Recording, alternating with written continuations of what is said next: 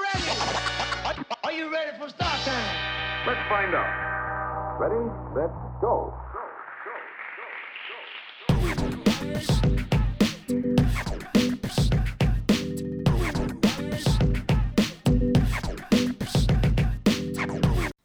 It's good, isn't it? I like that. Bit of an abrupt ending. I know, like the last one that I had, I faded it out a bit, but I think I rushed the second one. And now I've decided... I kind of like the abruptness of it. It's quite us. Just fucking get it. Like, you just don't know when we... There we are. That's it. We're there. Yeah. We're doing it. I keep making sudden, jolty movements that no one can see. We are, aren't we? We're being really aggressive What? towards the What? mic. Maybe we need to live video these as they happen so people can understand what's happening. I was going to set up like a tripod and like have like a live YouTube feed. But like, where it's not consistent. Let's do it. And Webcam girls. It's like, oh yeah. Honestly. I'm actually quite cold at the moment, so... Are you? Yeah. Oh fuck, I didn't put my heat on. Pay £10 a nipple. Go put your heat Okay, on. cool. I'll keep them entertained. Alright. Chat shit for a second. Just put her headphones down. She's getting up from her seat, avoiding all cables surrounded by her feet. Alright, Adam, bro. Chloe takes one step into the hallway, and she's now in the dark, searching for the appropriate button to press. We hear a click in the distance. We hear the shuffle of her feet as they come back into the room. And now, she takes seat, getting comfortable and present in today, ready to partake in role play. Ready to partake in role play. You stupid dumb bitch. So you told me to keep them entertained. I did not do that. But I did, You kept did me feel, entertained. I could did hear feel you the from time. So, we've just come from... Was that your first session at first real session at Total? First real class / session. You've been there before, haven't you? Yeah, to get beat up by Hayley. Yeah, it's a fun experience. I love it.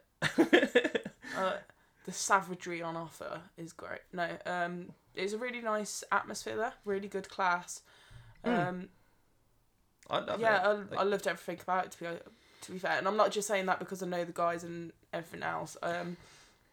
I'd be brutally honest if I didn't like it. I wouldn't. I'm too nice.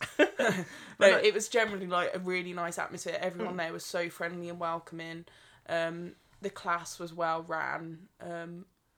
Yeah, I can't fault it. Excellent. 5 stars. Well done, Hayley. Well done, Stu. Wait, you don't want to give him 5 stars. Like, give him 4.8. Why? We always have to give... What? You can't be given... Because, no, it's not believable if you always give 5 stars. I always give 5 stars. That's just who I am as a person. Yeah, like but then I you give so no room severely for want... improvement. I'm not saying that there's an improvement needed, but you got to... Look, hang on. It's like... Literally the It's last like, episode when you were everyone says talking... that I'm a 10 out of 10. I'm just like, don't do that to me, because it's... What happens when I'm no longer a 10 out of 10?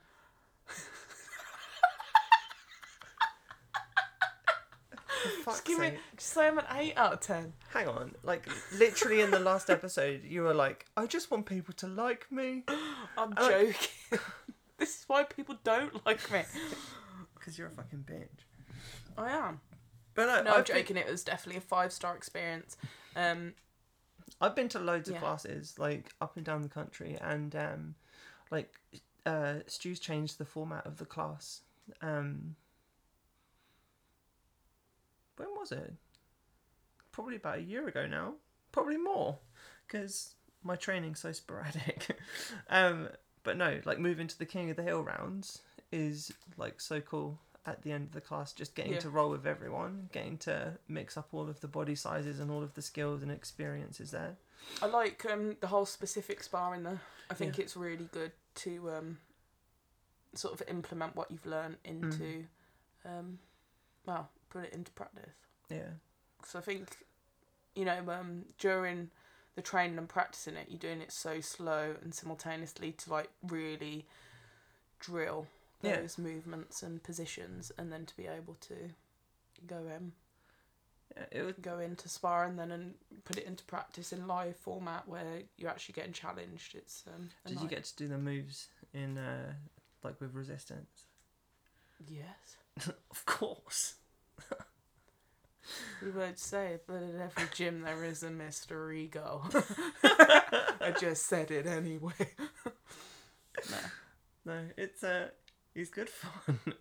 Like yeah, like at every gym you do have that, like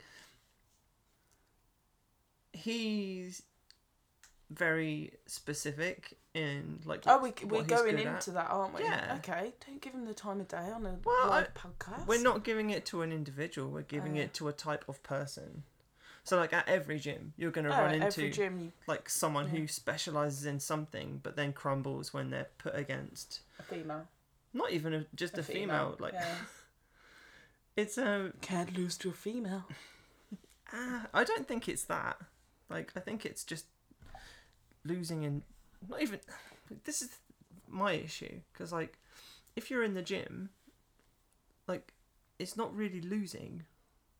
You're just training. I'm joking. No, I see what you're saying. But anyway, let's go away from this. No, I honestly want to talk about it. Like if you've got like, they make good sparring partners, for very specific training. Like if you're suffering, I think they do for women who are of a higher belt. The issue with people like that is I get worried when they're against white belt females, like, because it's not about progressing them, it's about showing them up. And there was I can see that. So I think it all depends on who you are, like, and what degree are they willing to take their ego to. Yeah. But that's that. Anyway, we both went and trained at the women's class at Inspire yesterday. That was fun. Yeah, like the massive class, wasn't it? Like huge. Ran by Nat, and Nat's off to the Worlds now. And that'll be fine. I wonder, like, good going to her. I hope she does well. And it was the first time I got to roll and train with Tanya, because we didn't get to roll, did we? What, me and you? No, the first time I got to roll with Tanya. Oh, yeah. So I've never done anything, and she is a fucking beast. Yeah. Bloody hell. I don't know. She's so much fun to roll with. To be fair, I think I'm more scared of her than her husband. No, just awesome. I liked it when I'm less mumpy, and I got my fitness back. I'd love to get like a proper roll with her, because I think she's awesome at what she does. Like, as strong in her basics and everything. Like, just a savage. It was really good to have someone of her pedigree on the mat. Good word. Yeah. Excellent word. Just swallowed a dictionary before I turned up. You swallowed something. Your pride. Okay. The Svimpto. So yeah, like the competition rounds that we did at Inspire, like if I'm honest, the last couple of weeks I've really enjoyed there, because I like that format of class.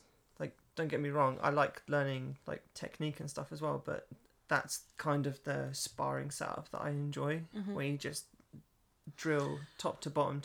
I think it's sometimes nice, because what the format we're talking about is called, for me in my head, it's more like competition class format, where it's just sparring, like just sparring, but specific sparring, and taking it into different positions.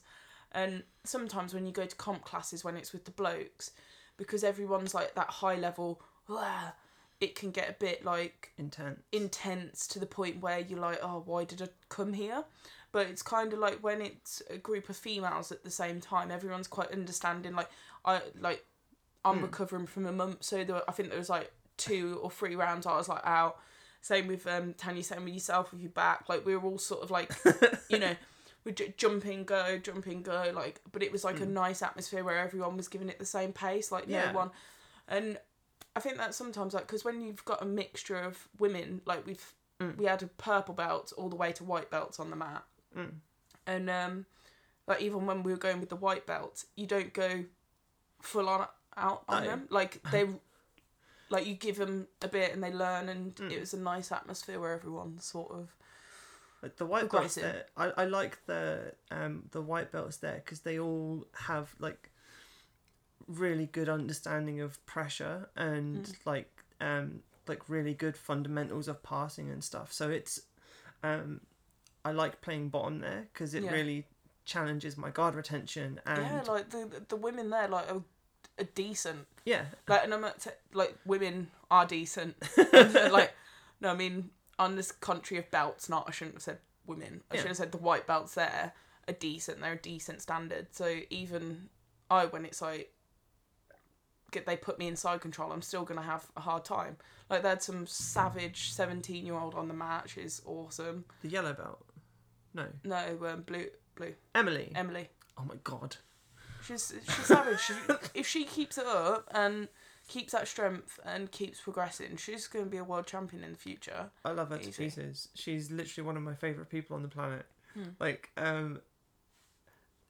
because, like, she's undeniably a really good, like, grappler, not just for her age, but in general for that belt level. But I love the fact that she can be silly at the same time. Like, because that, like, not everyone can. I get it in the sense where when you meet, I don't want to say young adults who've done the martial arts since, it can sometimes be very serious or too serious to the point where, you know, I'm surrounded by adults, like I'm going to be very serious and do this, but it's nice to see her still just be fun and still get it. A kid. And like, well, to be fair, we act more like kids than she does, so like we're all kids together. Like, that's the thing, like, she's an absolute savage.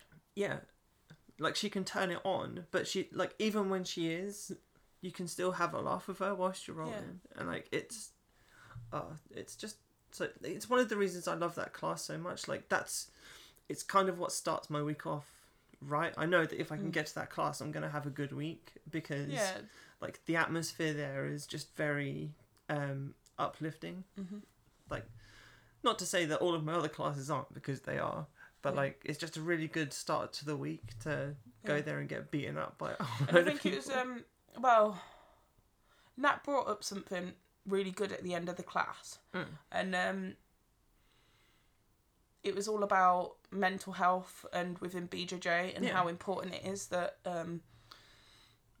you know, a lot of people seek out martial arts or Brazilian Jiu-Jitsu as a form of sort of escapism, and I think that can be broadly said across martial arts. Like the amount of memes you see where it's like a stick holding up a building and it's like BJJ, and then the building that's collapsing is like stress, anxiety, and I think it's something that, you know, a lot of people do use Brazilian Jiu-Jitsu as a form of helping their mental health, and how it's important that we sort of talk to one another and open up, and that if we are just come into training just to get out the house because of our headspace, that it's you know, she said it's fine to just come and just say, I'm here, but I'm not here. Like, and I thought that was something really nice to say, because I know sometimes where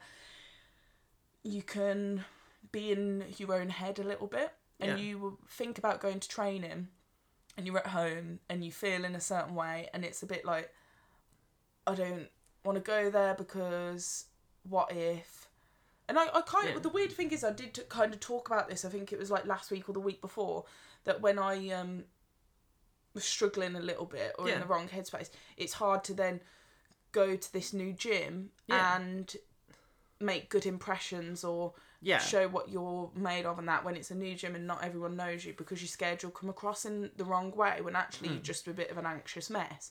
And that was kind of nice to hear it at the end of the class, because it's sort of takes the pressure away. Yeah, like, because obviously if you've been at a team for ages, so when I was at GB Birmingham, I could walk in and everyone knows your life story anyway, so everyone would be like, how you doing? Or are you going through a breakup? Or, oh, you're going, like, you know, you're going through stress at work, or this, and everyone knows your story, so if they know that you're off, or you're just not in the right space, they kind of, like, go, come on, safe, like, or they just know how to deal with you. Or they know that you're not 100%, but when it's a new team and they don't know you that well, I suppose they can't gather like they might just think that's gather your personality and that you're a bit off.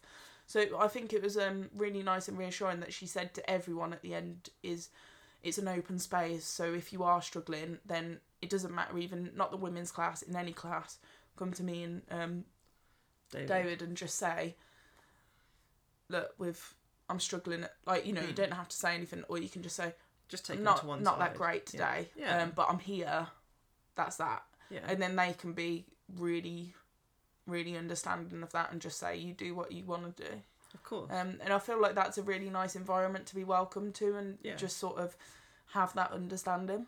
Like, especially when you're in one of those negative headspaces, like I've gone through it recently, where just getting dressed, I was just like, what's the point?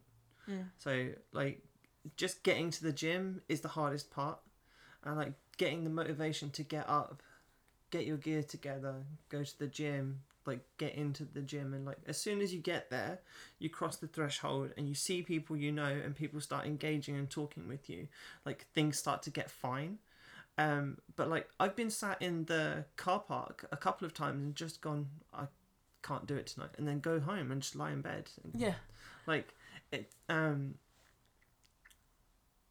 like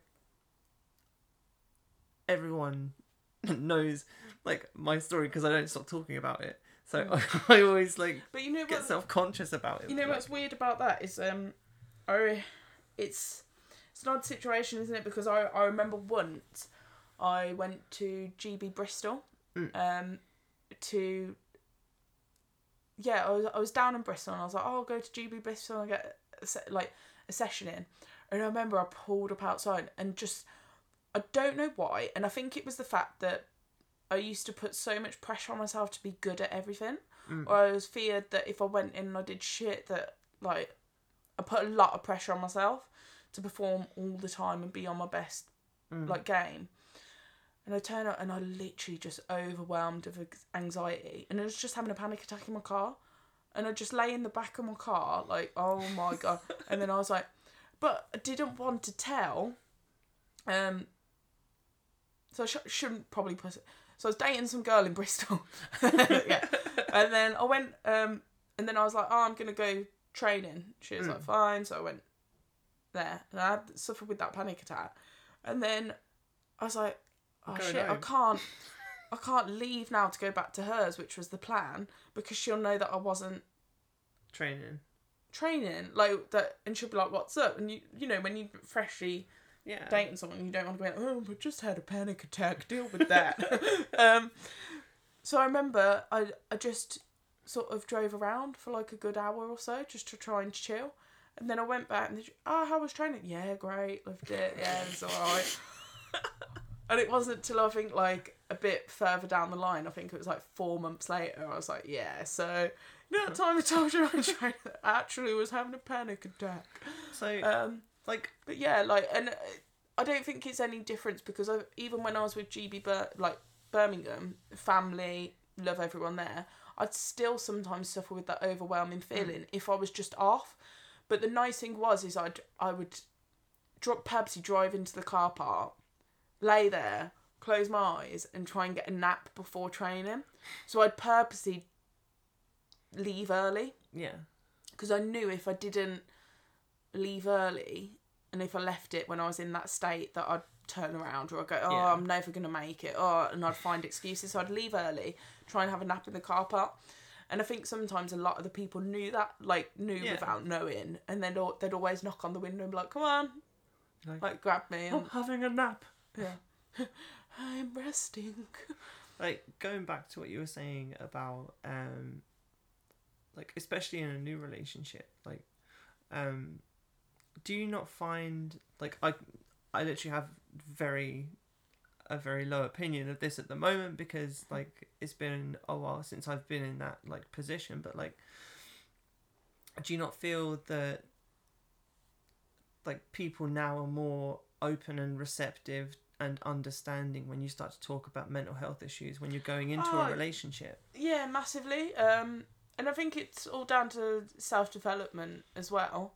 Because when was that? That must have been about 3-4 years ago.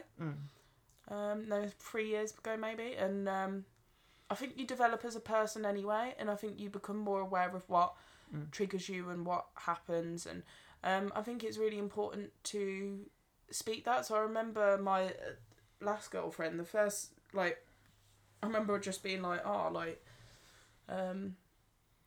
when we'd open up to each other about stuff, we'd just tell each other what triggered us and what sort of like what we could deal with and what we couldn't. And I think it's important to be like that, because I think this is the issue now that I think with society and all that, is I think mental health is such an open subject to a certain degree with our age group and everything, and like the younger generation, that we're happy to talk about it and say this. But I also think that people flippantly use depression and anxiety. Oh, I'm depressed, I'm anxious. Well, actually, like, you're just sad. They're not the same thing. Like, they're not. Don't put them into the same bracket. Are you depressed, or are you just sad because you should feel sad because something's happened? Yeah. Because if you are just sad about something, let's talk about it. But depression is something you can't just talk about and help. Are you severe? Like, and then I think sometimes it's like, oh man, I suffer with anxiety, and it's like, well, do you suffer with anxiety, or do you have certain triggers that make you anxious? Yeah. So stuff like that. And I think it's really important that we don't just be like just a nation of this, because it's easy to undermine people's actual state of mind sometimes. Yeah. But I do think when you're going into a new relationship, you should talk about it. But at the same time, like, I think when it's so fresh, you don't want to, like, you want to be open, but you don't want to freak people out, because if I start going, so I had this happened, you're going to be like, oh shit, okay. It's like an epic, what's that movie with them where they're all in the institute? What's it called? And it's got Angelina Jolie in, like, gay icon I know movie. which one you mean. Oh my god, what's the name? Beautiful Creatures? No. Oh my, what it's is... the one where fucking Brittany Murphy kills herself. Yeah. Yeah. Winona Ryder. Yeah. Oh, what? Crawling. The craft keeps coming into my head. Fucking hell. Oh, this is going to annoy me. You're supposed to be gay. It's ruined my joke. But anyway, that's, you're not going to be like, oh, well, we're going to end up there. No, but at the same time, like, there's having that understanding. I think what can annoy me, especially within people, is if they say they suffer with things, but they don't become aware of their triggers. That annoys me, because I think if you're expecting someone to understand your mental health within a relationship and building a relationship, you have to understand it yourself. Yeah. And that's sometimes what... Do you feel that they should be taking steps to manage and mitigate their depression and anxiety triggers? Because, like you say, if they're oblivious to it, it's fine. The thing is, your mental health is your responsibility. It's no one else's. I agree with that to a degree, but not... If you are over to a certain degree that you cannot do it yourself, that you have to have the help, then that's fine. But sometimes I think there are a lot of people that are reliant on feedback from others, and I think sometimes it's your own journey, that if you're not willing to learn or analyse or think through your own thoughts and identify them and really delve in deep, then how can you expect a partner to understand what you can't understand? Yeah. And I'm only saying this because I think it's easy for people to moan and be like, you're not understanding my mental health. And it's like, well, tell me then. Yeah. Like, express to me your triggers, what could say, what can do, and I'll always take the time to learn from it and do something. But if you can't understand it yourself, then how do you expect me to understand? Because it's just a guessing game for me, and I don't need to be the wrath of it. Yeah. But yeah, like, I'm only saying that because that's my perspective. There's many perspectives. If I went in deeper, I could be like, yeah, well, you do this. Well, but... like everyone, the thing is, like, most mental health issues affect people differently because, like, obviously everybody has a different trigger for it. Yeah. Like, some people have deep-seated issues that carried over from childhood. Some people have traumatic experiences, and like things just build. What the fuck is? Girl interrupted. That's all you had to say. Why are you interrupting me? You're boring me. Jokes. I love you. Continue where you were at. I'm sorry that I've messed up your flow. So, like, I've only really had one actual, something that could be considered a relationship in the past, like, 3 or 4 years. And that was with this girl called Robin. And, like, we were messaging back and forth. And, like, we were both just talking about how messed up we were. And I was like... well, that must have been a great day. Bloody hell. It was actually really fun. Because, like... we both... Stop laughing at my pain! But, like, we both experienced, like, these really, like, traumatic downs. But we both... also in a better place now where we can look back and kind of laugh at how not silly but how bad they were. It's just like, oh, I did this and this. Like, oh yeah, well, I sleep 18 hours a day when I can't be bothered to do anything. Weekend? What weekend? That's just a big nap. Like, I think, like, you can build connections through common trauma. Or yeah. but I also think as well, it's like, as I'm getting older and developing more, I'm starting to realise that is your partner more to understand and then be an escape from it rather than be the reliant of it, or and I don't know. There's two ways, because I'm saying sometimes if your relationship revolves on that or talking about it, or so that could it be a bit of a downer? I'm asking that in the sense of the way I see it. So shut up. Like, hello. Your partner isn't your carer, essentially. So for me personally, a partner is someone who's supposed to be there and offer help where they can. Mm-hmm. They're not supposed to try and fix your problems. They're supposed to be a shoulder to lean on. All the hard work has to be done by you. No one can hold your hand through it. Like, you can go to therapy, you can do meditation and all of these other things to kind of rearrange the trauma in your head and sort things out. But, like, their ultimate, like, position is secondary to you. So, like, when I was married, we were both going through, obviously, a tough time at the end, like, as things were coming apart and stuff. But, like, we both still very much loved each other, and we understood that. So, like, whilst we were both in pain, we would still just sit in the living room together, but not really talking to one another. Like, being together is enough for, like, a lot of the time. Like, and also, if I'm having a bad day and something's gone wrong, like, sometimes like, if I'm gonna,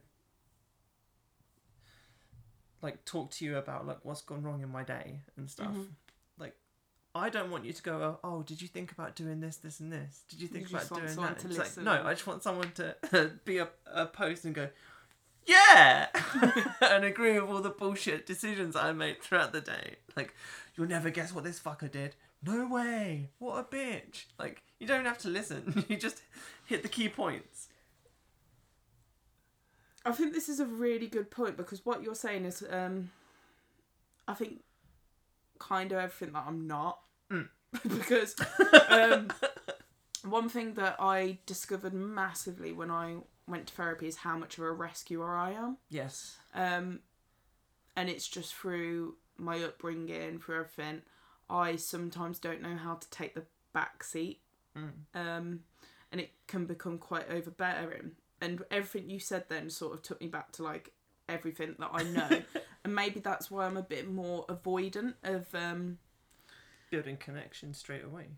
No, I'm not saying that, but falling into a trap of rescuing someone again. Yeah. That's probably why I was a bit more like, it's your own situation. Yeah. Like, I'll help you, but I don't want to. That's something for me where I have to rigidly make sure I'm not a rescuer again, because it becomes quite detrimental towards me. Yeah, yeah. And a really good thing that I'm going to share it with everyone, because the therapy in total cost me like probably $1,000 or so. So this is $1,000 worth of information you're getting free off me. If you look at the send your PayPal Cartman, payments. if you look at the Cartman drama triangle, we'll post up an infographic on the it's Instagram. a triangle, and it holds like 3 people, like the rescuer, typical me, over helpful, self-sacrificing, needs to be needed. And then that means that they discount others' ability to think for themselves. Terrible, aren't I? But then the other side, you've got the victim. So they downtrodden, helpless, complains of unmet needs, discount self. And then the other one is the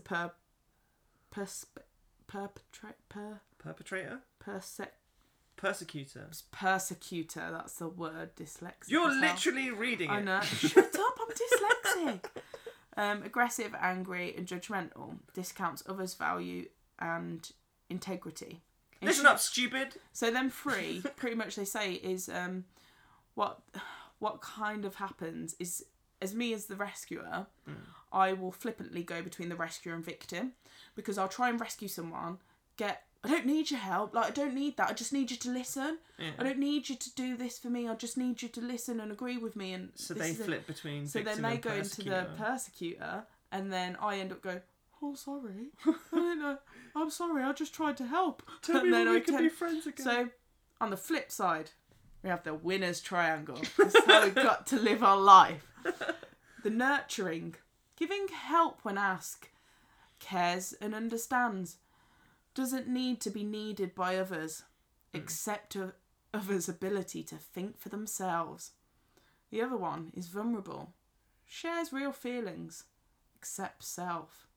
The other one, assertive, knows own feelings, needs and wants, non-judgmental, uses I messages, accepts others' value and integrity.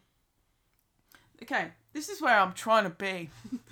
Because I try, obviously as a nurturer, that's the rescuer. It's just being a positive nurturer. Yeah. So for me now, to stop myself from going into the rescuer mode, I always go, do you need anything from me? Is there anything I can help you with? Yeah. So I will never do anything unless you're actively told that they need help. Yeah, unless I'm told, could you do this for me? Or which becomes quite frustrating then, because when you're using it on people and then they go, oh, it loses its value if you don't just do it.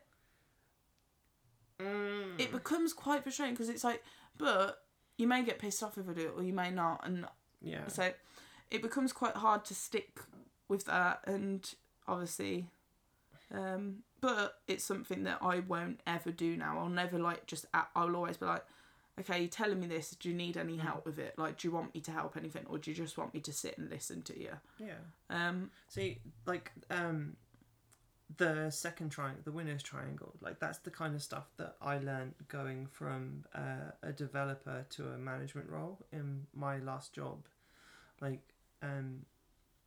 I very much went into that role wanting to be a leader, not a manager, because like I'm too emotionally involved with the people that I work with.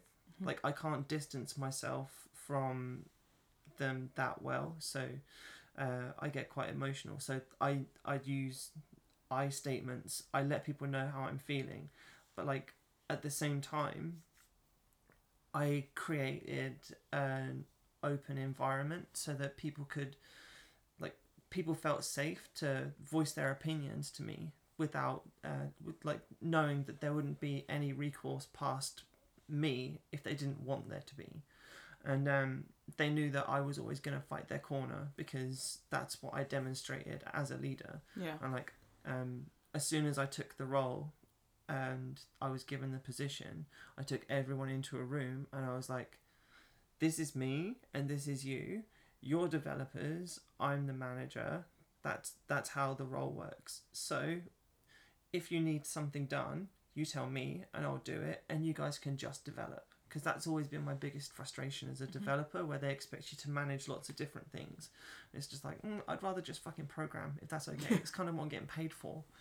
And like, it's good to have a hands-on manager where you can just say, look, this person hasn't given us this, this, and this. I go, excellent. I can go to them or their manager and get the information from them. And like, it's more of a symbiotic relationship rather than like didactic, like you're doing this, you're doing this, you're doing this, why haven't you chased this, this and this? Yeah. Like, I can take a lot of the stress off their shoulders and then allow them to do the work that they need to do. You sound like a really great manager. I really love managing. You've done so well in your career in HR. I'm not in HR. No, I'm just playing. You bummed her. That's no diss to anyone in HR. It's just a running joke, isn't it, that HR's like a boring job. I don't know. I've never worked in HR. It might be exciting. They might have a party every day. Probably. They can't be hiring Party people all the in time. their pants. I really want to be, like, the only reason I want to be in HR is so that I can get all the gossip. Of what HR people do. Yeah, like, all the people who are filing, like, sexual assault complaints and shit. That's not gossip, that's criminal offenders. Actually, I love all the women at HR in the fire brigade. They're so savage. They ruin. they just ruin all the men, and I love it. Like in my old brigade, there was this woman, and she was in charge of HR, but she might as well have been the chief of the fire brigade because everyone was terrified of her. She sorted out everyone's payments, so if she hated you, she could just be like, oh, fuck it. Oh, sorry, I didn't process it in time. Oh, no. She's never that bad, but she was so great. And I remember when I was having some shit with like a male, one of the heads of the fire brigade, she literally just, I shouldn't probably say that. No one's going to listen from the fire brigade. She just called me up and was like, what do you need your help with? Like, do you want me to sort him out? And yeah, she's awesome. I just love HR women, they're savage. They just run the show, don't they? They're good people. Like, what was I going to say? My current manager, like, I got my manager for Secret Santa this year, and we had our gift exchange last Thursday. Oh, fuck. What? I forgot to get the Secret Santa present for... I haven't got a Secret Santa present for Saturday, and I'm at work all the next couple of days. Go to like a 24-hour Asda or something. I'm meant to get someone from Asda. They have everything. Like, I got it for one of my mates, and she's an absolute nightmare of a human being. And I really wanted to get her a fake handbag or purse just for the bants, like a really ugly fake Burberry bag, because all she has is designer things. And order it online. Get it sent to you like your mum's house or something. Sal. Oh, yeah, anyway, you got your manager. Yeah, and like, I love her with all my heart. Like, she's literally one of my favourite people on the planet. When the company that I work for now originally contacted me to hire me, she sent me a message saying, look, I need to speak to you for just like 5 minutes just to see if you're a fit for the team and stuff. And she FaceTimed me. I fucking hate FaceTime. Like, it's the worst. I'm gonna FaceTime you every day now. No, don't. Hey. But like, we spoke for like 2 minutes, and I knew within that 2 minutes that I wanted to work for her, because she was so positive and enthusiastic for the work that she was doing, and she's just someone who's done it all. So she's progressed through the company and done all of the jobs, and she has like a very... She's a slut of her trade. Not a slut. She is French though. I know. Bonjour. Bonjour. Je m'appelle Sophie. Why'd J'habite à Grappling. you become Russian when you speak French? Je m'appelle Sophie. That's my accent for every accent. Love it. I love it. But like, so I got her some...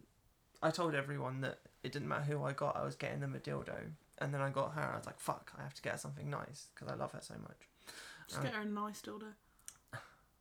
Well, I'll say it in a second. Like, at the end. So I got her like 2 books. I'll get them up because... No one can see on this podcast. What do you mean? No one can see you getting them up on your phone. Yeah, but... Look what I've got up at the moment. See, no one can see it. It's mysterious. It's disgusting. I'm like a mysterious... Put it away. So... Mysterious girl, I wanna get close to you. I got her a book called I'm Absolutely Fine, a manual for imperfect women, and another book called Surrounded by Idiots, the four types of worker. And do they have a book in series of that where it's like, I am a fucking idiot? Because I get that from my mate. But like, she opened them and she almost started crying. She was like, whoever got me really gets me. And I was like, oh shit, my heart. And then like, I got her a game or something, and she spent like 15 minutes going, you need to tell me who got me so that I can give them a hug. And then like, she came to me and she was like, someone needs to tell me, because she's already been told off by HR because it's inappropriate sexual contact. Like, cause she just hugs people. She's a big hugger. And she was like, I'm gonna give everyone a hug, and I would happily get sacked for this. And I was like, fuck. So then, like, later on in the day, I told her that, oh, it was me who got her and stuff, and she gave me a hug. I was like, was she just feeling needy at that time of the day? Yeah. Sometimes I just need a hug. And, like, it's really difficult, like, being, like, a single person. Like, I'm so glad I've got jiu-jitsu, because I have, like, some kind of physical contact with people. You can hug me, I'll hug hugs. No. It won't be sexual, but it'll be a nice one. No, It's back. Not the same. I fucking love hugs. They're the best. I was watching the L Word last night. With a group of queers, and it was the airing party that a friend had put on, and we were just on about it. And she started going, "Yeah, but you're needy, aren't you, Sophie? You're needy." And I was like, "Wait, whoa. What's all this?" There's a difference between needy and needing bodily contact all the time. Yeah. I would not say I'm a needy person. Maybe a little bit. I would not say I'm a needy person, but I do need bodily contact all the time. And I would say all day, every day. I would say that if I don't understand when I see them couples and they're sat on different sofas. Yeah. I don't get that. I don't know whether that's me. I don't get that. I'm like, come here. One of us is getting cuddled. I'm either cuddling or you're being cuddly. Yeah, cuddled. Like, I just don't get. I like that. And I honestly, I don't understand why people don't like it. They feel smothered by it, or it's too much. I don't understand that. Yeah, I'm like, well, you know what? Sit on my lap. Yeah. Like, let's cuddle. Let's do the like. I like that intimacy, holding hands, hand on the leg. What would you say is the most pleasurable, non-sexual, like, intimate thing to do with another person? if that makes any sense whatsoever. I really like touching hands. Like gable grips, S grips, interlocking fingers. I don't know. I like, you know, when you're driving in the car. Yeah. I just like that sort of like hand holding. Yeah. That to me is really cute. It's like nice. That's adorable. I like head pats and scratches. Like if someone like strokes my head when I'm lying down, that's like... Yeah, but I'd say that's quite intimate, isn't it? You said not intimate. I would say like, you know, playing with the hair or massages or back tickles or like snuggles where you like touching each other is quite intimate, I'd say. That's why I'm thinking of like even kissing is quite intimate. Yeah. That's why I'm going like really PC with the... Alright, little Miss PG-13. I like to hold hands. But no, that was cool because like I remember when I used to like drive my ex-partner and I like around the country and stuff when we travel, and like if we're just going down like a long road, you just like put a hand on the lap and it's like, oh, everything's fine. And she puts her hand on top of mine. It's like, yeah, cool. It's like just something, contact. That's all it takes. It's nice. Yeah. Feeling close to another person. And I think like the little things as well, like leaving notes for each other, or like presents with little notes in, or memories or stuff like that. I had a look on my old Facebook a couple of days ago, and one of the memories on there was you should never look at memories. Never look at memories. They're only ever depressing. Yeah, but I don't know. Like I've got the old account literally just for like wedding pictures and stuff. But like I was going through it, and it was like on this day, it was like she posted, what was it? I got a surprise birthday treasure hunt, even though it's it's not my birthday at all. It's in fact 8 months away from my birthday, and it's very much a surprise that I got another birthday. But like, I knew that she was going through a lot of stress at work, and things were starting to pile up and stuff. So, like one weekend, she went to bed early on the Friday night, so I left a treasure hunt around the house for her, and I left like loads of little presents just dotted around, and then I went out for the morning, and like she got to do the little treasure hunt and find all the presents and stuff, and it's just... What was the last one? Your present will be me coming home at approximately 1 p.m. with another person. No. Oh. Like, sometimes it's just nice to do things for the sake of doing them. Sorry if you can hear me scratching my head. Itchy head. I just... Ow. Oh, you okay? No, I'm not. Not fair. Hang on. Let me just delete that. Was it? I did see it coming, so I did give you the eyeballs. What was I going to... Yeah, so, like, stuff like that, I think it's really... I don't know, it's just nice, isn't it? Yeah. It's just nice to keep the magic alive. Like, especially in long-term relationships, it's easy to fall into a... I think, like, people don't realise that it doesn't take a fucking lot, does it? No. It doesn't take a lot to, like, write a message, like, in the morning and just be like, I hope you have a good day today. I remember one time... like, stuff like... just...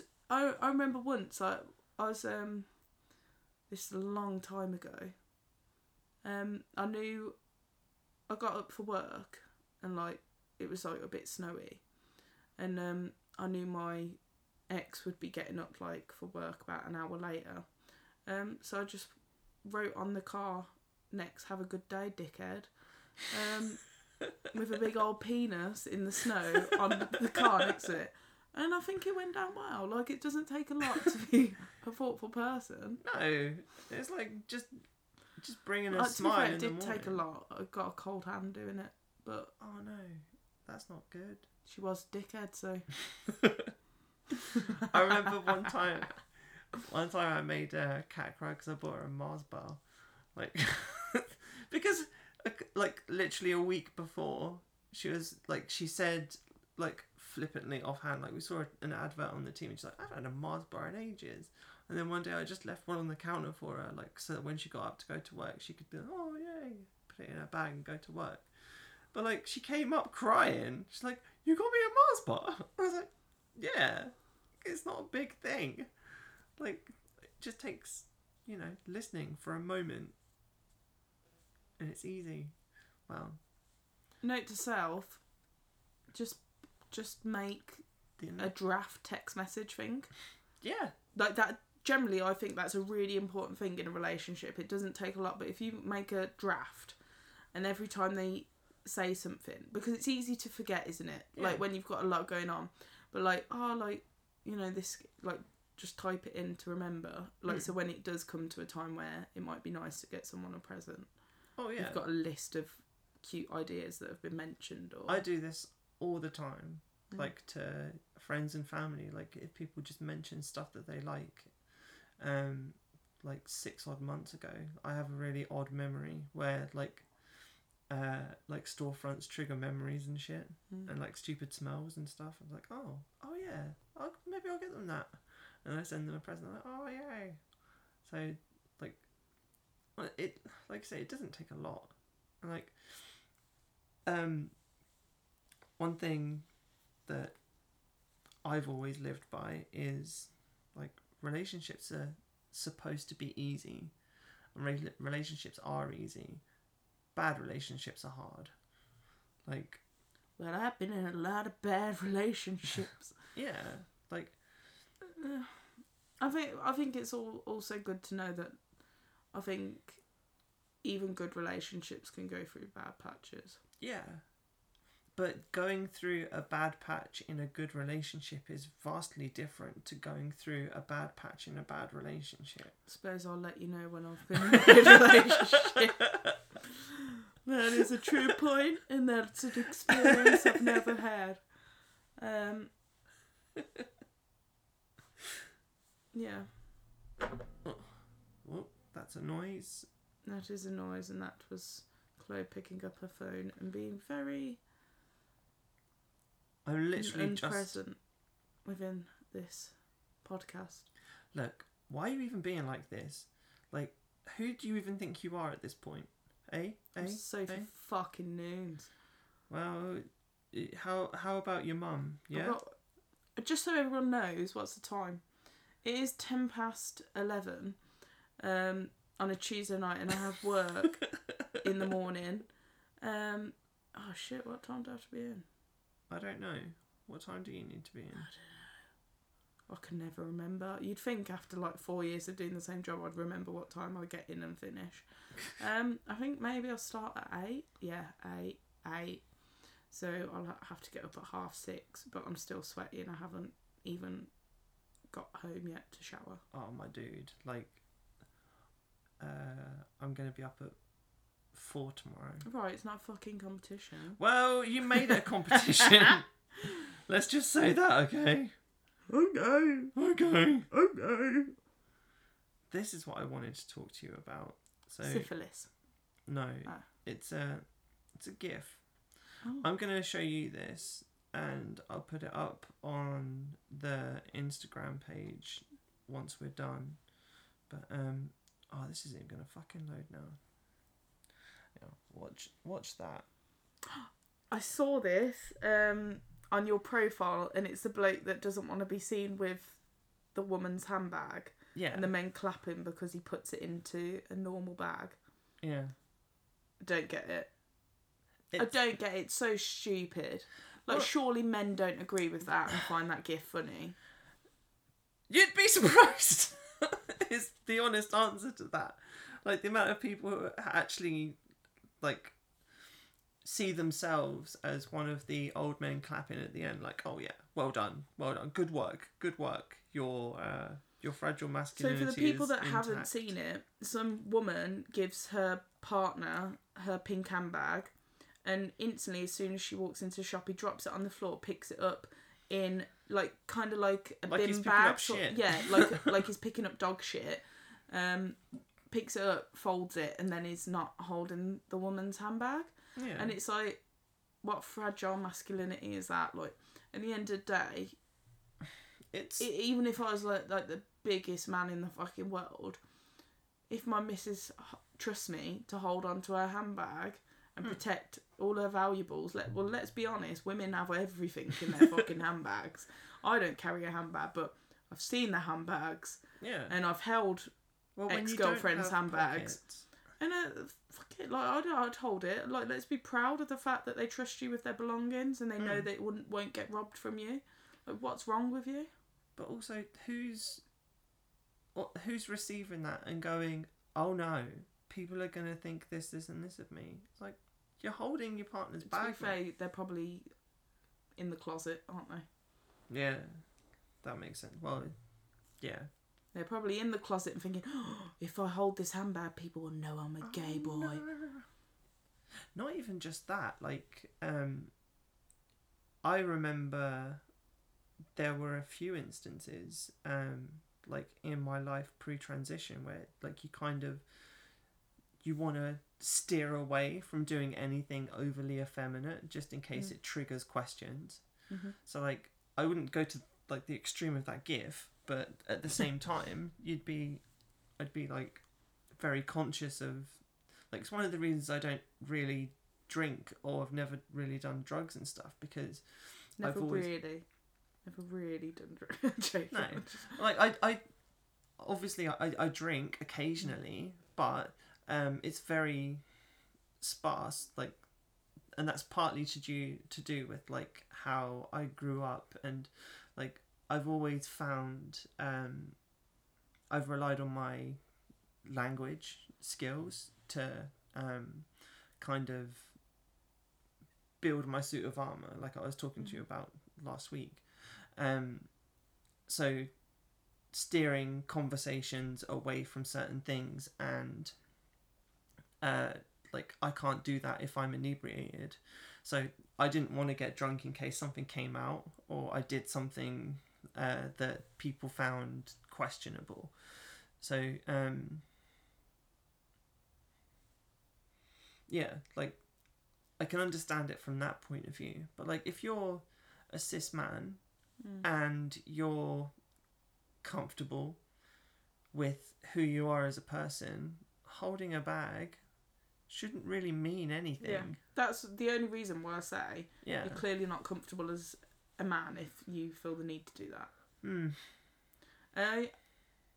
I'm saying it because I think it needs to be said as well, that you're clearly not comfortable. Yeah. Because then it may challenge their behaviour. Yeah, of course. Into questioning whether that's acceptable behaviour or not. I think it's hard because I've met some homophobic people. I've turned around to them and just like, huh, you're clearly gay. Yeah. You okay? Like, you can come out to me. I'm gay too. Don't worry. Like, we all suffer with inner homophobia. You don't need to sneak around and suck dick behind a Starbucks. Like, you can... you just go, like, we've all suffered with inner homophobia. Just, but I'm here for you if you need it. And they fucking hate it. And then, like, 40 years down the line, it's like, hey, there you are in the gay bar. No, I've seen it. I've been there. I've done that. I think sometimes it's weird for me because I take myself out of the situation, and sometimes people are like, I get a lot of, you don't look like a lesbian, you don't come across like a lesbian, you're not. I would say I really do, but I also know that for me, I didn't come out young, like I came out when I was 17, so that's quite young. Early-ish. Yeah, like that is early. And I've always, I suppose I've been very secure in who I am and my appearance and that I've never felt, I don't know whether it was because my mom, when I was younger, stopped me from having my hair cut short or draw that in saying you can be feminine but still be you. She was very like, you're a beautiful girl. Like, she wanted that. And I think in a way it has helped because I don't know, like, but You flip I've between the still can two feel like- extremes, yeah. which is... I'm like a total catfish. I can Yeah. go proper girly girl to like, hey, got panda eyes and my hair's messy. I can flip between the two quite comfortably. I've never felt the need to, as I've grown up, to like sort of flaunt the fact that I'm a lesbian in my appearance.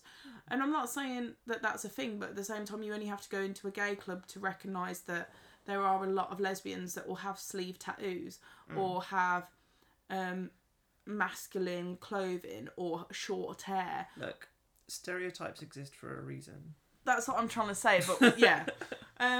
So, like, Hayley and I were talking about this the other day. She was having a conversation with someone not so long ago who they were talking about Caitlyn Jenner on I'm a Celebrity and stuff. And they're like, oh, why wait this long to do it? Like, and all of this. I'm like, as much a lot as... of factors we ain't got time to go through. But, like, as much as I've slandered Caitlyn in the past, like, I can do nothing but applaud that woman's bravery for going into the I think like 70 years old and rocking a bikini. Like, that's impressive. Like, that takes like literal courage. And like, I got really sad knowing that, like, when she ended up leaving, there was no one there to greet her. And like, after everything that she went through in the jungle, it's really sad. Like, everyone else has someone like at the other side of the bridge waiting to wave them on. She just went to an empty bridge. Like, I'm gonna well up in a minute because it makes me sad. It's not fair. But like she was saying, I think there's so much to it we probably don't know or understand. And like I've said, I've slagged off Caitlyn Jenner in the past. Yeah. Because at the same time, like, I think it is sad. I don't think anyone should go back to nothing. No. But I also think that all of her family would be there if she did things a bit differently. Yeah. And I'm not saying about her transition on, about her as a person. Yeah. In the sense where she does come across back in the day when she first came out and totally transitioned. Ignorant of the whole community. Dickhead, yeah. So I don't know about it. I think unless you're there, like, you don't know. But at the same time, I can't imagine it just being on a basis of her being trans. I think it's hard, although the media, I think, have made it out as that. And I'm happy about that because I do believe that there has to be a representative of the fact that there are many people in the LGBTQ community that get abandoned after coming out or transitioning or doing whatever. So I think regardless whether I know whether that's the fact or not, I have liked it how it's been portrayed that way and how it could be that way. I'm not questioning it, but at the same time, like... But anyway, Hayley's talking to this woman and, like, she's saying all of this stuff about Kate, and then it becomes more general about trans people. And she's like, oh, well, you always know, like, you can tell, can't you, this and this and this. And Hayley said, like, I let her finish her spiel, and I was like, one of my best friends is trans, and she's actually quite nice. And started talking to her about it. She's like, oh, well, not everyone. Like, Hayley was basically saying, like, you only see the ones that stand out in every community. And, like, she also had, like, a conversation about gays and stuff. She's like, oh, well, you can tell a lesbian, can't you? Because they're bigger with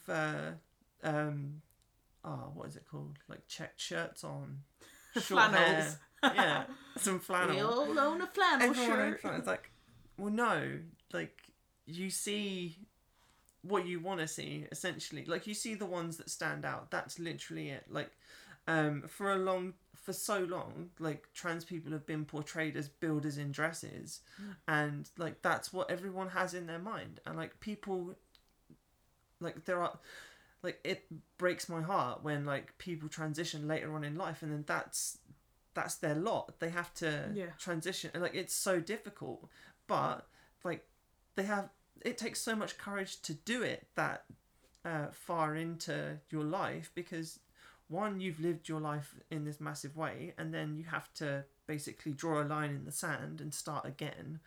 And then you also have this like bombardment of judgment that you have no control over, because the only thing you can actually do is make the changes that you need to mitigate your dysphoria. And like, if that doesn't bring you in line with the traditional beauty norms, then you're just gonna have to deal with the life that brings. Like I've always said, I honestly believe it's so much harder for M to L, M to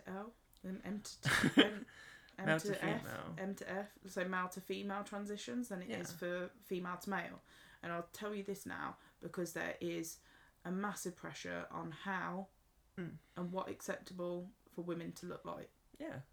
So and that's the thing. Like, it's not just someone transitioning for them, so they're instantly put onto this homophobia and feminine beauty standards, and it's so but then unfair. you're not just getting that judgment from men, you're getting it from women as well. And then that's the difference between transitioning between the two. Like, that's one of the differences. Like, I don't want to be completely ignorant, but like, if you're transitioning from like assigned female at birth to male, like, women won't be as judgmental and men don't care. Like, you'll fit in. And I'm not being funny, but like, no one really looks at men down the street and then judges them on their body or appearance or whatever. But literally everyone does it to females. But that's societal. Yeah. Like, that's something that's systemic and has been bred into like almost every facet of female like life. It's a measure of control that's happened since like the dawn of time, to keep women quote unquote in their place. I think it's one of these things as well, like when we were speaking about stereotypes, and one thing that really frustrates me is I really do hate coming out. Like, and people may be like, oh, you don't hide it, like you do go around like with, and I'm like, but sometimes, I don't hide it, but even say with my watch, my new work clock. Yeah. We were out the other day and it was like a joke, like, oh, so what? Why did you split with your ex-boyfriend? Yeah. And I literally can't even bring myself to be like, oh no, it's not a boyfriend, it's a girlfriend, or I just can't. It's just not within me to do it. I'd rather just brush it over because I know it'll always be a big deal. Yeah. Or like, oh really? And then it go into massive. And this is the thing. Like, what annoys me is when people mock, don't assume my gender. Well, don't assume my sexuality too, because I really understand people who are non-binary. Yeah. I understand that thing of how it puts them into a really awkward situation to just either accept it or whatever. And I understand that I don't fit the stereotypes of a lesbian. I don't look like a lesbian, although I don't know what that means. I understand that, but at the same time, like, please, like, it's so frustrating for people just to assume that I'm straight or like get like women before they realise I'm gay get intimidated because I'm friends with their their male, like their fellas or whatever. It's like, fucking hell, like, literally don't. What? How about you just, like, you could just ask me, or like, you know, like, just be like, oh, so, you know, you got a partner, like. Yeah. Well, this is the thing. Like, more and more recently, I found myself using quite neutral language, like in general. So, like, I initially did it because I like frustrating people. Yeah. So, like, I always say partner instead of, like, girlfriend or boyfriend, because I like the air of ambiguity it leaves, where they have to delve deeper, and I refuse to delve any deeper. But, like, since... when did I move to Liverpool? Like, early 2016.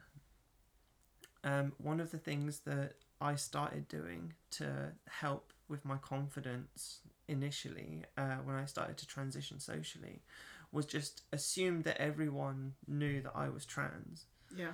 and then deal with everything that way, because then that eliminated the barrier of do they know or do they don't. Mm-hmm. Even though that made no sense. No, it made sense. Do they do or do they don't? Do they do or do they don't? But like, so yeah, if I removed that, it just meant that I was more free to act and behave as I saw fit. And like, one of the things that a lot of trans people do is they oversteer into their preferred gender space.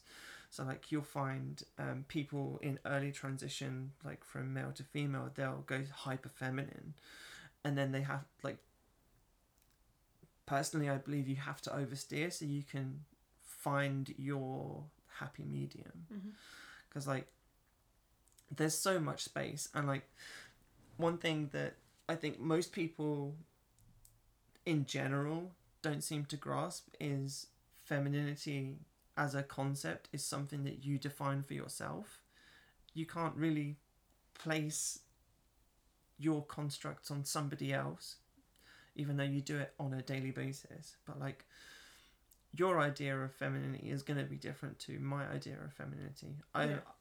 I assume they're fairly similar, but they're not going to be exactly the same. And it's the same with masculinity. Like, you could be hyper masculine, you can be like somewhere in the middle. Like, everything is a spectrum. That's how I see everything. And it's like, I think it's weird as well, because like you said about balance, like balancing, and maybe this is why maybe you've just sparked something there. And I was just thinking about, like, obviously what you've said about on a spectrum of being a female is in my head, and that maybe not because being I'm, a female, femininity. I'm trying to get through it. Yeah, there's just so many words going. Yeah. But because I'm quite masculine in build, I'm quite sort of muscular and stocky. So then I would say you're trying to say that women can't be muscular. No, that's... so I think to a certain degree, I like having my long blonde hair. Yeah. I like dressing up. I like wearing sexy underwear every now and again, because I'm like, that's me expressing your feminine. That's me keeping my feminine side. Yeah. To a certain degree, because I lose it so much when I'm doing all the jobs that I do. Like, I know it's trying to be an equal job, but firefighting is known to be a masculine job. Like, I fight, I do martial arts. You give off a lot of big dick energy. Yeah. Well, weirdly enough, everyone who I've slept with said I had a big old dick. If I had one. It's quite... Sometimes that upsets me. I'm not trans, but it does upset me sometimes that you don't have a penis. Don't have a penis. I just want to give women babies. I'd be like the Graces, just the Noonses. There'd be so many babies if I had a dick. It's probably why they did not give me a dick. I'd be like, oh, I'll just have a baby. I saw an article today about they just performed like a testicle transplant. So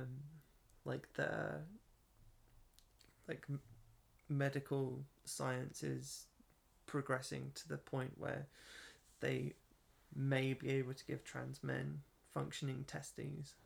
What? I know, that's pretty dope. But would they have to have, like, what? Couldn't they create their own sperm with their genes? They have testes. Yeah, but surely they can't produce their own DNA sperm. Yeah. What? It's well, wait a sec. Can't they take bits of my uterus, pump it into like some tadpoles, and then use that? No. Oh. But like, I just want to give a woman my baby. You want a baby with your face? Yeah. But you don't want to give birth to it? No. No, because that would involve... I wouldn't care giving birth to a baby if it wasn't some random man's sperm in me. Yeah. If it was like my girlfriend and they created sperm for her, off her. They can... I know they said something about, like, they put two women's So they take the eggs together, and then it made a female baby, but it was in a mouse, wasn't it? No. So like what they can do is take the DNA from a female egg and then get it to, and essentially get like another egg to think that it's sperm DNA. So it crosses the threshold into the egg and it fertilizes, but it just changes something from the egg. Like, I wish I was a scientist, and I know some scientists who probably have a lot more information. Okay, keep going, because I'm really intrigued by this. I don't need scientific words. Like, So just in layman's terms, they take an egg from like a donor egg. Okay, we got that far. They they extract the DNA from that egg, and then they like essentially inseminate it into another egg. They trick another egg into thinking it's sperm, and then it takes... accepts it as sperm, and then the cells start to reproduce like they would normally. And so, have they actually made a baby out of this? Like I one that think hasn't come so. out with 8 arms? No, it was a normal baby. It's a normal functioning baby. Wow, just as normal is. What is normal? It's Yeah, my but favourite question. You wouldn't want like one with like loads of...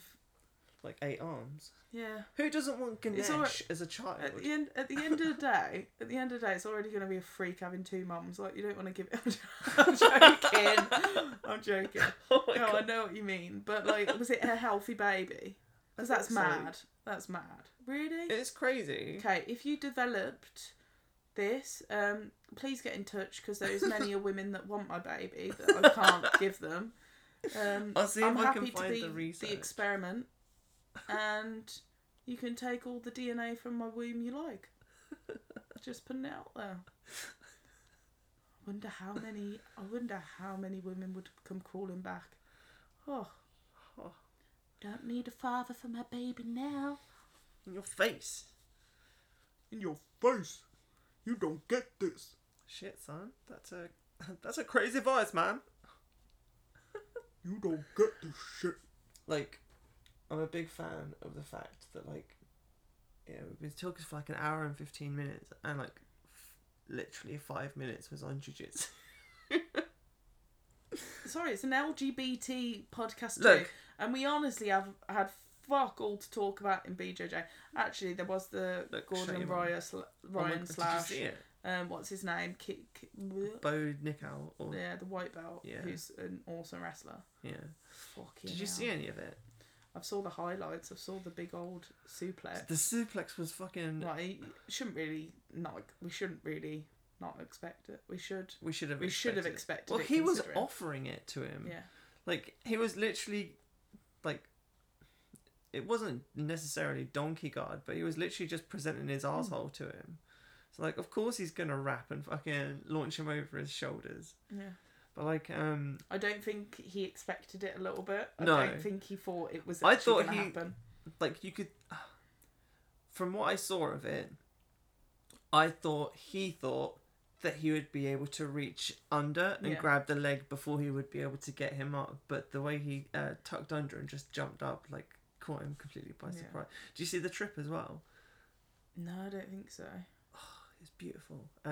Like, so Caroline does this really. You've tried to do it to me as well. And there's a guy at RGA Bucks who he was telling me a couple of Sundays ago when I went to comp class that he got his black belt doing the it's just like The 2-step sweep. Yeah. kind of, yeah. essentially. And like he did something similar to that where he just dragged him to one side and took his leg and he just like toppled over, but he got straight back up. It didn't matter. I remember my sensei in Japanese jiu-jitsu got me so good with it one day. Like, I'm not even kidding you. My back was level with his head. I went Love it. so fucking high up because he like sort of like lifted my lapel as he did it, and I just fell. I'd probably say about 6 foot, just pure onto my back, and I was just there like pure like oh, it was savagery. He got me Like- so good with it. It's probably the one It's like like takedown that I actively want to learn, but like the I've tried. timing is so hard. Like Yeah, so that's literally the thing that's been like, you've seen me dance. I have no rhythm. I can't do anything in time. So, like, actually timing something like that correctly is almost impossible. It's like, I'll show you how to do it. Well, I'll do all the technique with you and show you actually how judokas train to do it. nice. Was it you who I was talking to about, like, not enjoying no-gi at all? Like, I need something to grab onto. I love, like, especially if it's stand up. Like, I'm no good at like wrestler grips and stuff. Like, I can't. Well, I can, but I don't like it. So, like, having a collar and a sleeve to grab onto is much more preferred. And, like, we were doing I'm just shit when it comes to grips. I've got shit grip strength. I don't really remember my grips. Like, that's why I'm better at no-gi than I am gi. But literally every competition I'll just have Laura Barker going, "Get your grips! 2 grips, 2 grips!" And I'm just like, sorry, what? Grips? I don't know what they are. what even is grips? What is a grip? How do I perform one? Oh, it's been broken. Well, you tried to fucking cartwheel past my guard earlier. Yeah, I just thought of big cock. Tried to piss me off. That's That'd not be fair. funny. It was funny. I enjoyed it. It was good. One day I'm going to do that in a competition. I've seen it done in a competition. Yeah, not by me. No, not by you. I'll be very impressed. Like, I want to see video evidence of it happening. You'll probably be there. You'll probably be the one it happens to. They don't like mixing belts. So it's going to be a long time. I'm going to be purple belt for at least like 5 years now because I'm not going to end up like getting promoted for ages because I've moved teams. That's how life. Right. That's how life works out. You'll be fine. I need a wee. Why do I always need a wee in this podcast? Because it goes on for so fucking long. Look, we've been going for an hour and 21 minutes. What are you trying to say here? Because It says we need to wrap it up so I can go for a pee-pee. wrap it up. Wrap it up like a fucking cock.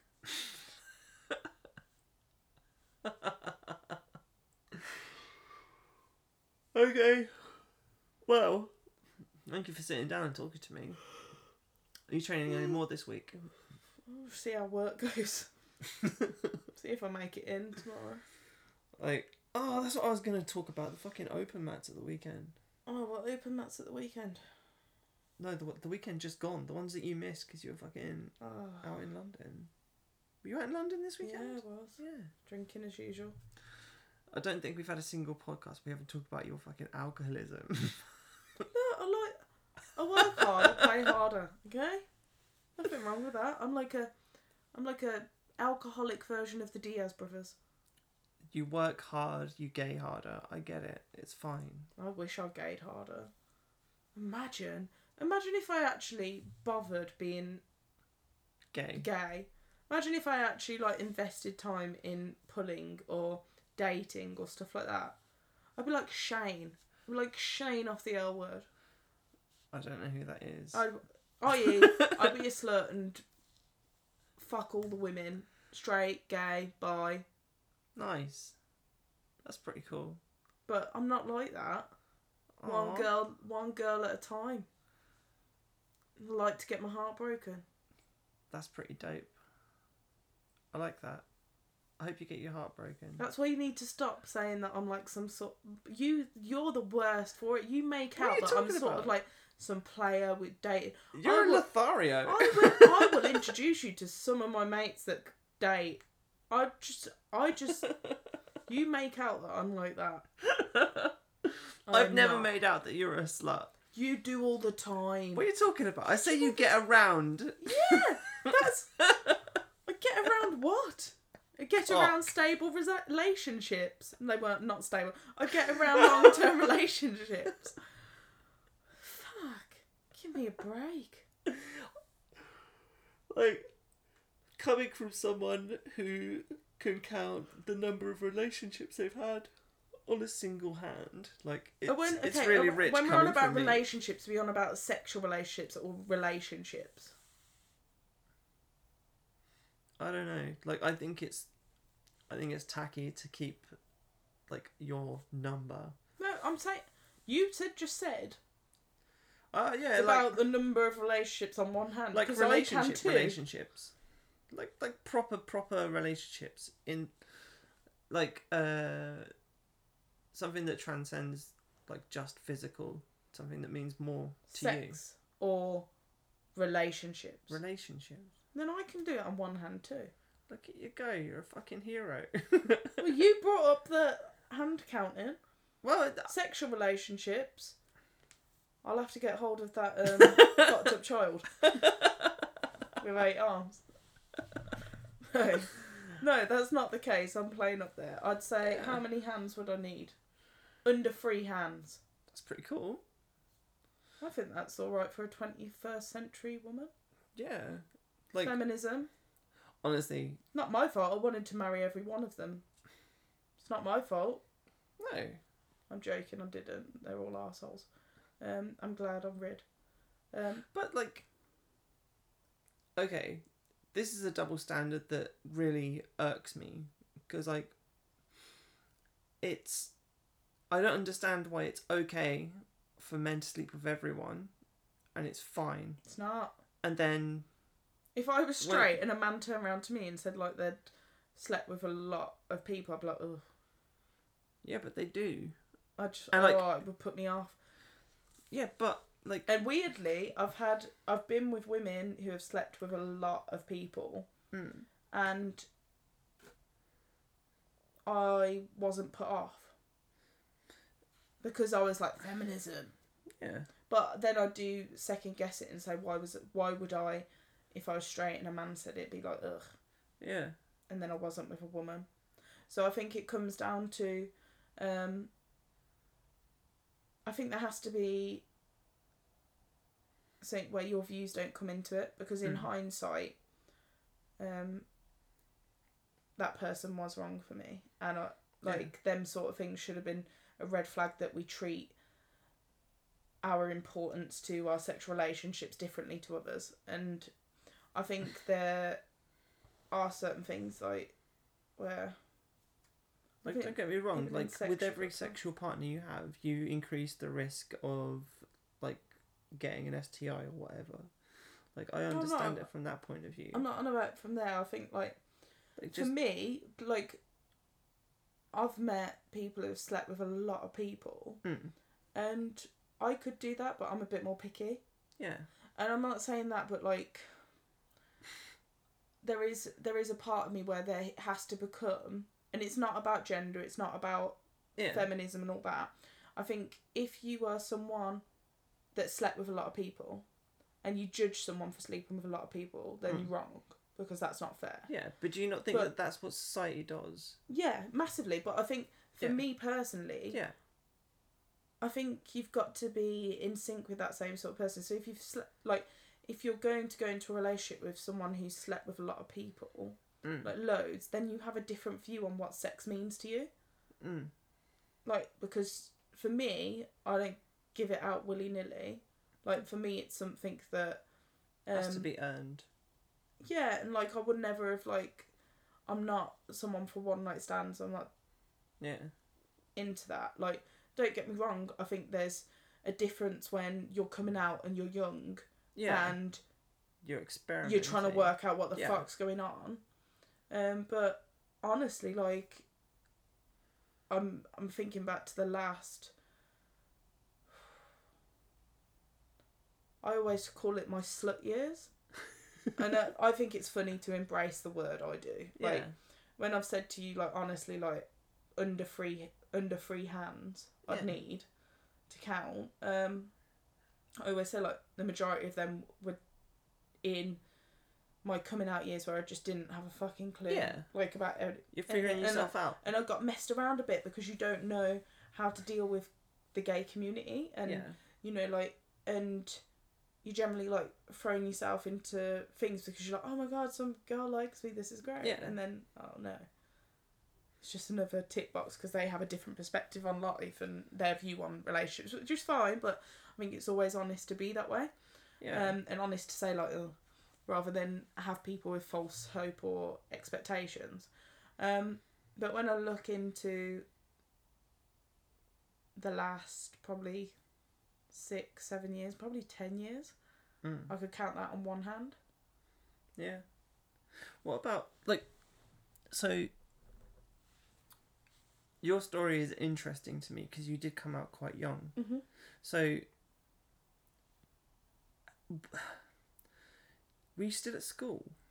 You went to university? No, I was at college when I came out. Like, how did that go down? Because, like... In what sense? With friends, with family, with... Yeah, like, I couldn't... I thought about it a lot growing up, and the thought of transitioning in any school environment scared the fuck out of me. So, like, how did you, like, obviously you were always gay, but, like, how did that change your interactions with people when you came out? Like, did it even make a difference? I would have to say I'm very lucky for the friends that I had. Mm. Like, none of them was judgmental. Everyone was so supportive. They didn't change anything. They would still walk around naked in front of me, hug me, like there's no change there whatsoever with my friends, and that was so important. If I had friends who were those things, oh my god, I wouldn't know what I'd do. It would have been horrendous. So my coming out was made easy because of my friends. Don't get me wrong, there's a lot of shit that they could have done better. Yeah.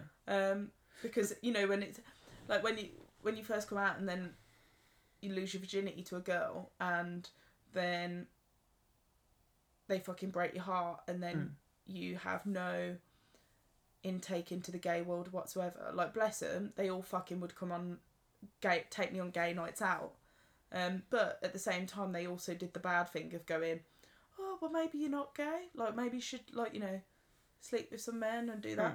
But at the same time, they were the same age as me. They never had a gay best friend before. They never knew the ropes. They did what they thought was right at the right time, and that's they're fucking great. Like, I can't fault them. Yeah. And when I wasn't comfortable coming out at home and stuff like that, like, my friends were the ones around me, and that's awesome. Yeah. Like, I really struggled with coming out, like, in general. Because for a long time I didn't understand it myself. And, like, I remember the first time I spoke to anyone about it, it was my my middle sister. I think I was like 21, 22. No, it wasn't. I was about 20. And like, I called her, like, in tears, just saying, look, I need to talk to you about something. Rah, rah, rah, rah. She was like, oh my god, you're gay. Oh, everything's fine, don't worry about it. I was like, not really. And I talked her through it. I was like, oh yeah, like, I think I'm trans, and this and this. She was like, oh, have you heard of what did she say? Like, there was a show on Radio 1 where, like, it was like a doctor's surgery. Yeah. Like, they made you call in on, like, a Sunday night. She's like, why don't you call into them and talk to them about it? I was like, what? Go on fucking national radio and talk to these people about something I'm, like, ridiculously insecure about. Yeah. But, like, that's the thing, like, it's a weird one because, like, I've spoke to you, well, on Fight Like a Girl podcast about my coming out and the fact that my sister outed me. That's exactly what happened to me as well, though. Because, like, that sister... Yeah. But the thing is, I've spoke to Hayley since, or I'll speak to her now, and she would never, ever in her life out anyone ever again because she did something that she thought was fine at the time because she was innocent to know. She was innocently minded in the sense of thinking how a coming out works or how it goes down. Yeah. And she'd never dealt with having a gay sister before, so how else would she have known that was going to go bad? She was ignorant to that fact, yes, but at the time, did I hate her for it? Yeah. Now I'm like, oh, fuck it. Like, at the end of the day, it wasn't really her fault. She did what she thought was right at the time, and she did mess up, but she's learnt from it, so she would never come out for anyone else. Yeah, but also the thing that I would always urge is to question the intent, because, like, obviously in that example she wasn't trying to be malicious, she wasn't trying to hurt you in any way. She was like, oh my god, same as gay. Yeah. Yeah, let's not do that. But like, I think the only annoying thing for me about it is that I said to her, can you please not tell anyone while I work this out? Yeah. And it was that broken trust that upset me more, because at the end of the day, I think about it all is when she outed me and it didn't go down too great, I didn't have the answers to give. Well, exactly. I didn't know. And what I would have liked is to have had the time to have met more gay people, speak to more gay people, or do more research on how to deal with coming out, or what information to have, so when you get asked the questions, which are typical responses from parents, to be able to be forthcoming with actual information rather than, I don't know, I'm sorry, what? I don't know myself, I don't know. That's the thing, it denied you that conversation. Yeah. But it's... Like you can look back on it now and it's fine, but like I remember, I'm lucky to say it's fine. I won't ever say that, because a lot of people have been made homeless and stuff, and I've... Well, exactly. Yeah. Like, I'm extremely lucky to be in the position that I'm in, because like it's also something that I feel like a tremendous amount of like guilt for as well, because like where I see myself as kind of succeeding in a lot of places, it stresses me out a bit, because I keep an eye on the community as a whole, and like I don't like to see people struggle, and I find it really difficult to just let things like that be.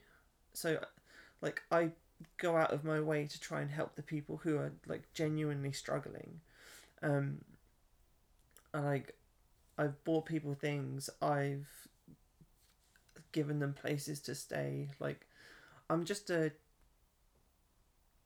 a bit of a twat like that. Like my therapist said that she wanted to talk to me more about it because it's detrimental to my it's exactly like what we were talking about the very beginning of the podcast, where it's like I want to help, I want to like kind of give them something positive, because I know where that negative space goes, like because I've been there as well. Like I don't know, like I think it's hard, because sometimes I'm like, it's a nice trait to have, it's a very generous, lovely trait to have, but sometimes only because we've given that to the wrong person doesn't mean that when the right person comes along they shouldn't not receive that. And I think that's a really hard thing for me, is I try not to allow previous relationships to affect me going forward into new ones, because I don't think damage from other relationships should change your ways of dealing with new ones, because then people can be completely different. I think it's a really tough one, because it all depends on the person and everything. Yeah. And I think I go in and out of trying to be this person from learning from many different relationships on how to behave, what was right for them, what was wrong for them. And you go into the new relationship and then it's like everything that was wrong for them is right for the other, and everything that was right for them is wrong for them. And you're like, fucking hell, women are fucking crazy. Like, no one's the same. And I think that's the issue, is I think to a certain degree I am someone that will try and adapt to a new person, to new people, be the best person for them, when actually I just need to be confident in who I am and find the right person for me, not become the right person for them. Exactly. You shouldn't be chipping away at yourself to fit it's their wasting box. everyone's time. Yeah. But that's something I have to... But it's the same... It's kind of the same as jiu-jitsu. Like we were talking about... Yeah, that's good, bring jiu-jitsu. Yeah. It's like we were talking about earlier on. Like, if you have someone whose ego is so severe that they can't move to progress, like something that's supposed to be just a role, like, then no one's going to progress. Like, the whole...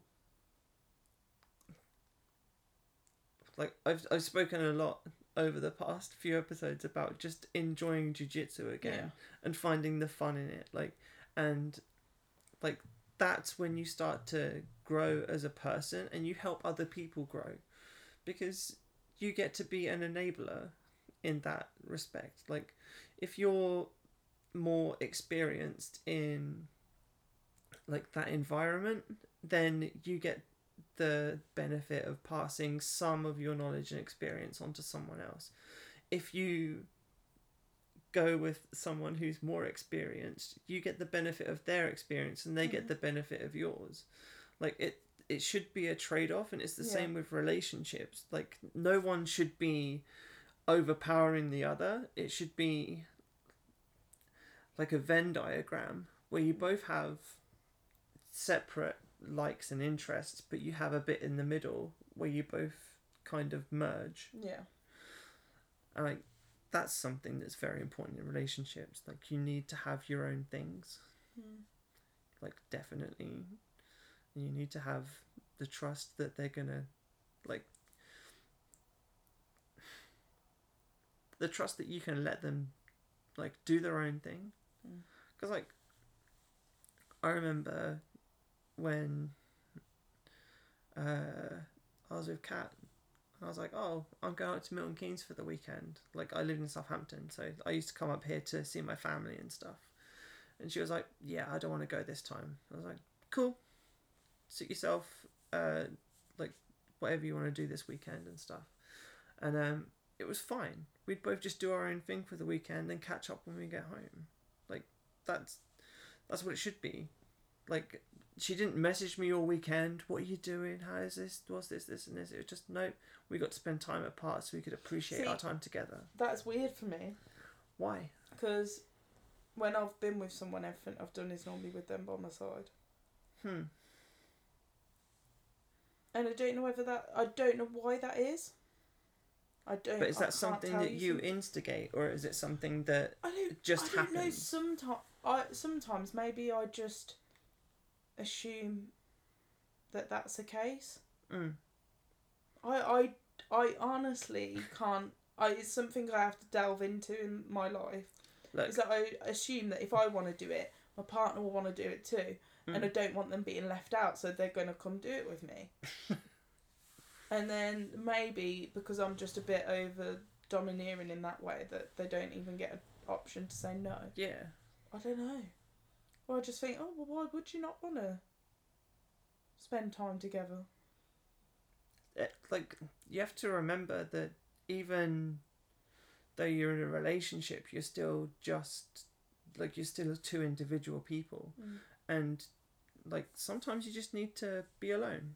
Oh, I understand that, but I don't know whether I have rooted insecurities in the sense where if someone doesn't want to do something with you, then or, it's about or you. if they don't want to be around me, I'm like, oh God, what have I done wrong? Have I done something wrong? Why would they not want to spend their time? But I don't know whether I find, because I am so happy being in someone else's company all the time, that sometimes I don't understand that isn't the case for everyone. Yeah. So that's probably why people would assume that I was needy. Maybe.